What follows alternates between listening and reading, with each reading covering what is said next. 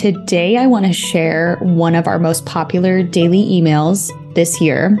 It's something that sparked a lot of engagement and responses and conversations, and I thought it would be a really fun one to share here and also expand upon certain parts of it that I couldn't really do on the email.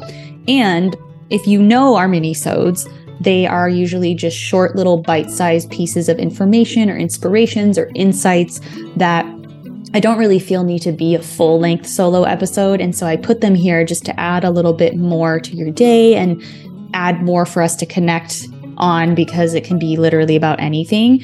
And if you like these minisodes, you will definitely like our daily emails. They're just as short and insightful and quick, and they can be your daily dose of inspiration and insight. And I share spiritual quotes from books and just thoughts. And we have so many amazing people in the community. I give you book recommendations. So make sure you sign up if you haven't yet. The link for that will be in the show notes. All right. So here is the email. How funny our cute little egos are, trying to feel like it has everything under control. Enough control so that we feel confident in controlling others, telling them what they're doing wrong so they can change. We're woke, enlightened people, right? We know how to save the world. I think you know where this is headed. In A Return to Love, Marianne Williamson says, God doesn't need us to police the universe. Shaking our finger at someone doesn't help them change. If anything, our perception of someone's guilt only keeps them stuck in it.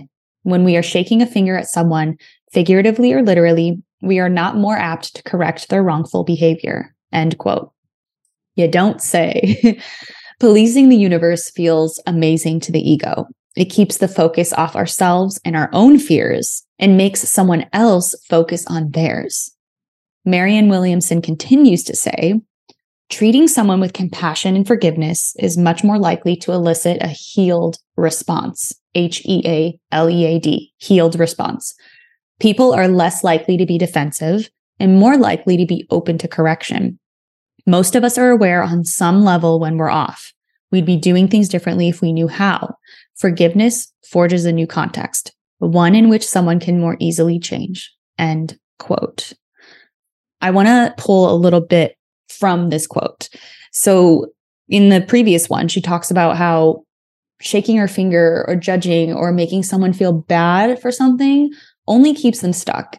And I am guilty of this sometimes, of assuming someone's intention or being upset that a behavior is repeated and not changed, when obviously, like, I'm sure there's a lot of behaviors that someone wishes I would change, but I haven't. But that's neither here nor there, right?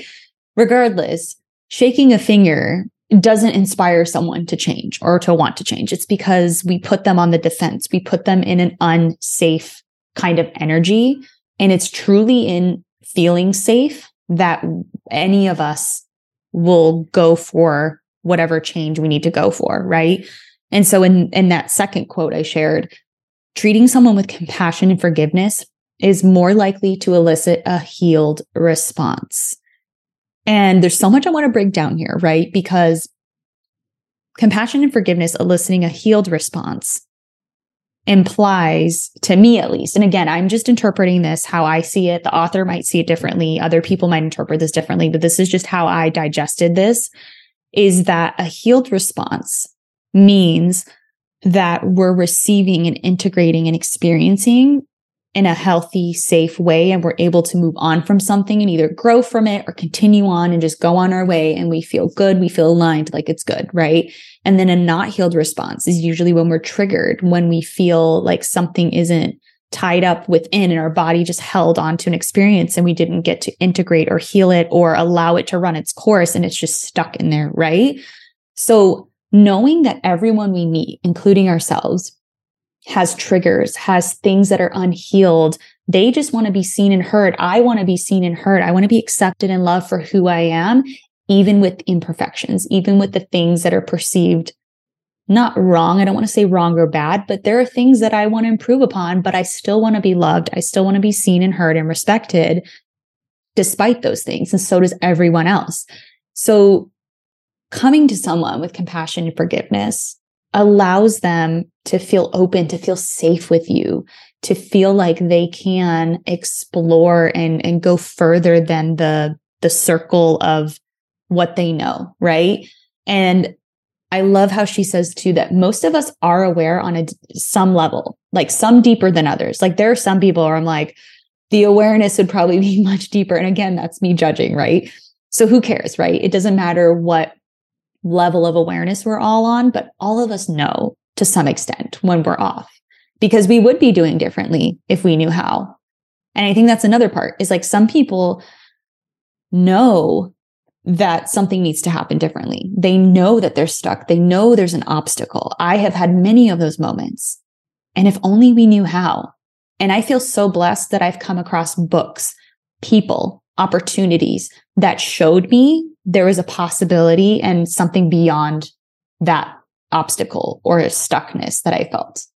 I figured out how, but some people either don't get that opportunity or aren't open to it, or it just doesn't align for them to know how, right? They would be doing differently if they knew how. And so when we forgive and we have compassion and we try to make that our first default emotion, that creates a new context. That creates a new foundation, a new environment for someone to be open to change. And the hard part, because of the ego and because how we've been conditioned, and if you're a millennial like me, you may have had parents that were all about the tough love, right? The lack of compassion, the you need to do this and work hard and blah, blah, blah, and like buck up and just suck it up and move forward. That is not really a context of forgiveness, right? I'm really oversimplifying, so please give me grace as I explain this. But treating someone with compassion and forgiveness, especially when the behavior that they are exhibiting triggers something in us, becomes much harder to do. And this is something that I want to work on so badly, and I have been working on and failing miserably, is how can I, even though I'm triggered, still treat this person with compassion and forgiveness and kind of separate the emotion, the reactiveness, and show up with as much grace as I can for this person. When you can have someone feel safe with you, you'll probably feel more safe with that person and other people when you need the forgiveness and compassion. And I think it has to do with feeling comfortable with the vulnerability of it, feeling comfortable with doing it differently than you have before. You might feel the ego feels uncomfortable trying something different, or it could be pride. It could be a bunch of different things. But I think allowing ourselves to just test it and allow the discomfort to be there and practice compassion and forgiveness is going to be amazing. So going back to the email, the context we put people in matters more than anything we know. It's essentially putting soil, right? Putting the soil down for the seed to grow. What kind of soil are we allowing others to have? And are we watering them? Compassion and forgiveness is the water that's going to help them to grow and expand and change. So the context we put people in matters. And it says a lot about us too. Judgment and criticism comes from a wounded place. So when we judge and we criticize, that means there's a wound somewhere that we have not healed. Because forgiveness comes from a place of hope and healing. So if I'm not able to forgive and I'm not able to be compassionate and I feel judgment and I feel criticism, where's the wound? What's the wound? And how can I heal that so that I can allow others to heal? Can we rise above the ego's need to control and see the bigger picture? Because if we're here to walk each other home, then every interaction is an opportunity for healing. Like literally, if we break down the concept of relationships and interaction and go deeper than just what we see in the world of like work and hustle and grind and all these things, right? We truly, at the root of it, we're just here to walk each other home. Everything is just things that we've created to pass the time, right? Because really what matters is that we're healing and growing and learning our preferences and feeling good and aligning with who we truly are and what we really want.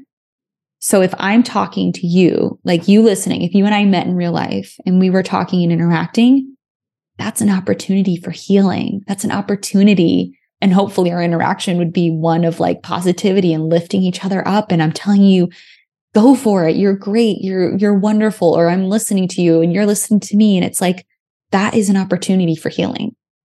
So I challenge you today or whenever you're listening to this, whenever you're going to interact with people the next, think to yourself, if I see this moment as an interaction, an opportunity for healing, how would I behave right now? And that could even be getting your coffee. This person that's checking me out at the register, I'm going to pay for my coffee. How can this interaction with this person be an opportunity for healing, whether for my healing or their healing? And same with your family. And I think that's the hardest part, right? Is the people we're closest to. And I know Dr. Jody Carrington sings from the rooftops about this. Like, she talks all the time about how the ones we are closest to are the hardest ones to see and be seen. So if that's hard for you right now, then practice with the barista, practice with the person at the grocery store, practice with a friend. Just keep practicing and see what happens. So, and I'm going to take that challenge myself too.